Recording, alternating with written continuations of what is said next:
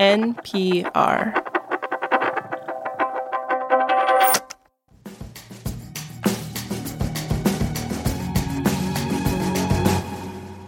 Here is a pretty stark indicator for you.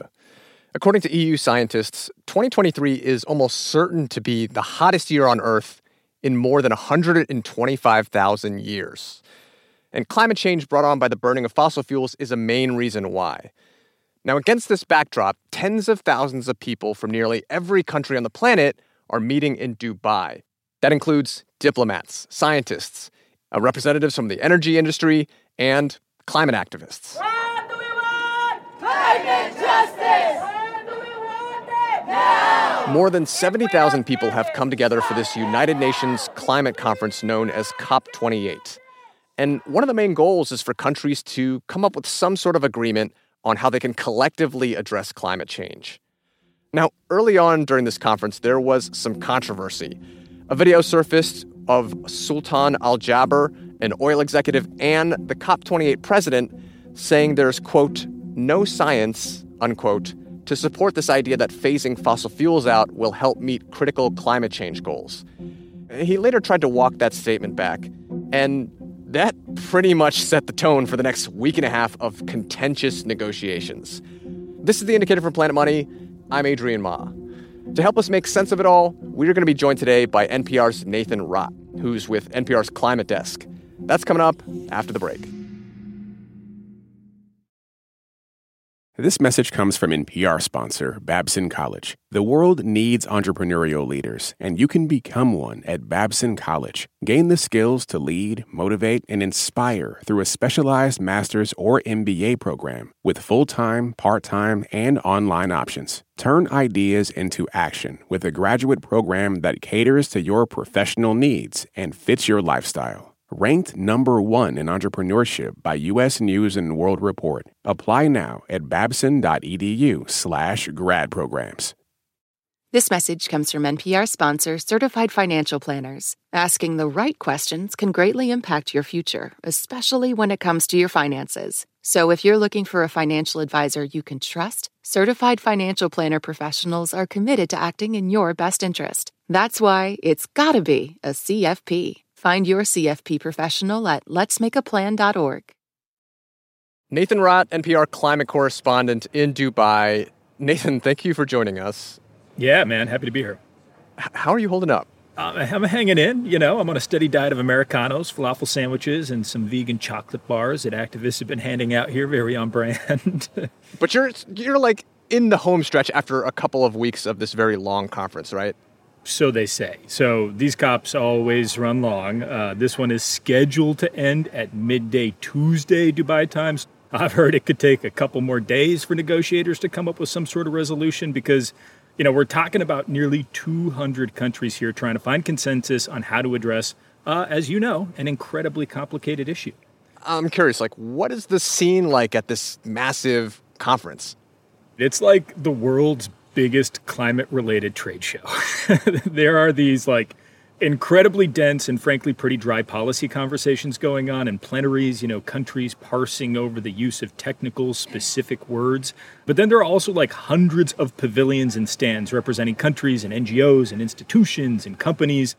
Right, and a large number of businesses are also there who are representing fossil fuel companies. Yeah, that's right. So a coalition called Kick Big Polluters Out looked at public data from the UN and found that there are nearly 2,500 fossil fuel lobbyists at this year's COP. Climate activists here, members of some delegations I've talked to, they say it's a sign of how worried the fossil fuel industry is here, that there's going to be some kind of big agreement that will really hurt their business. OPEC, the oil cartel comprising some of the world's largest oil and gas producing companies, also has a pavilion here, and they caused a little bit of a stir here at the conference earlier on.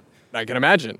Yeah, I mean, not just the pavilion, but there was a leaked letter that was sent from OPEC to its members that was urging them not to sign on to any deal at COP that would mention a phase out of fossil fuels, and has become the biggest item for a lot of climate activists in countries here, particularly countries that are facing the worst effects of climate change right now.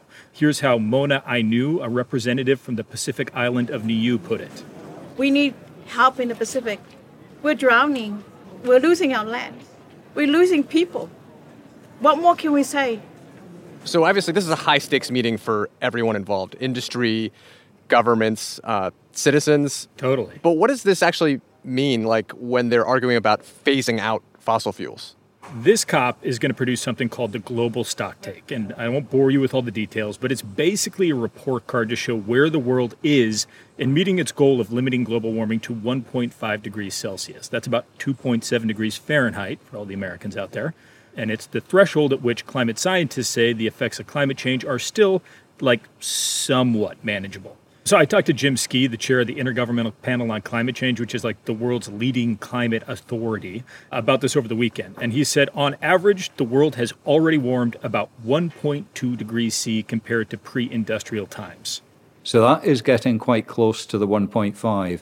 And that, I think, is why the debates are so intense. It's still possible just to do it, but we are really running out of time rapidly. Once temperatures start going over 1.5, scientists say we could start to see the collapse of food systems and most of the world's coral reefs. We're obviously already seeing the effects of climate change as it relates to hurricanes, wildfires, heat waves, flood events. All of those would get worse. And I guess the aim of this climate conference is that they're trying to avoid that, right? But does it actually seem like they're taking the steps necessary to accomplish that? So we'll see, right? There's really strong pushback from a few countries, particularly Saudi Arabia, about any language in the text here that refers to a phase out of fossil fuels. So what we've been seeing, what we've been hearing is some countries arguing that the focus on any text that comes out of this COP should be more focused on limiting emissions, not fossil fuels. The pollution that's causing the warming, not the source of the pollution. Exactly. And, it's not just countries like Saudi Arabia. I talked to the head of the U.S. Republican congressional delegation here. His name is John Curtis. He's from Utah, and here's what he said. You can't throw out oil and gas. You have to throw out emissions as the problem. And so this is what a lot of folks from countries rich with fossil fuels are saying, that they should still be able to pump oil and gas. The U.S., by the way, has more oil and gas development planned in the coming decade than any other country in the world. But we should focus instead on the emissions, and we should do that with technology like carbon capture. So as of Monday evening, the language on a fossil fuel phase-out has actually been dropped from a draft agreement, which there has been a lot of pushback against, and negotiations are still going. But let's just say, hypothetically, if negotiators manage to put back in this language about a fossil fuel phase-out, what might that look like? So that is a very good question, because even though some frontline countries and climate advocates say it should happen immediately and it should happen across the board, there is an interest in making sure that it's done in a fair and equitable way, where it doesn't harm some developing countries that are still dealing, in some cases, with energy insecurity. For example, Manish Bapna, the president and CEO of the Natural Resources Defense Council, said to me that there needs to be fossil fuel phase-out language in the text for this to be a successful COP. But we recognize that different countries are in different places. So he's saying that if we're all going to start phasing out fossil fuels, the big countries who've contributed the most to climate change, right, like the U.S., for instance, they need to do it faster. And smaller countries can have a longer off-ramp. Exactly. That's something I've heard from a lot of people here, because a huge thing that hangs over all of these climate talks every year, not just this year, is that there are some countries like the U.S., the largest historical contributor to climate change by far, that have gotten rich from developing and burning fossil fuels that are now asking the whole world to start cutting down on their fossil fuel use.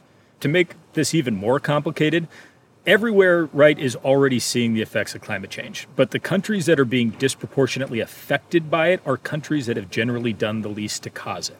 And that's why there's also conversations going on here about adaptation, right? Funding to help countries adapt to the climate change they're already seeing. And other conversations about something called loss and damage, the idea that richer countries should pay lesser polluting countries for the losses and damages from climate change that they're already seeing. So is this actually happening?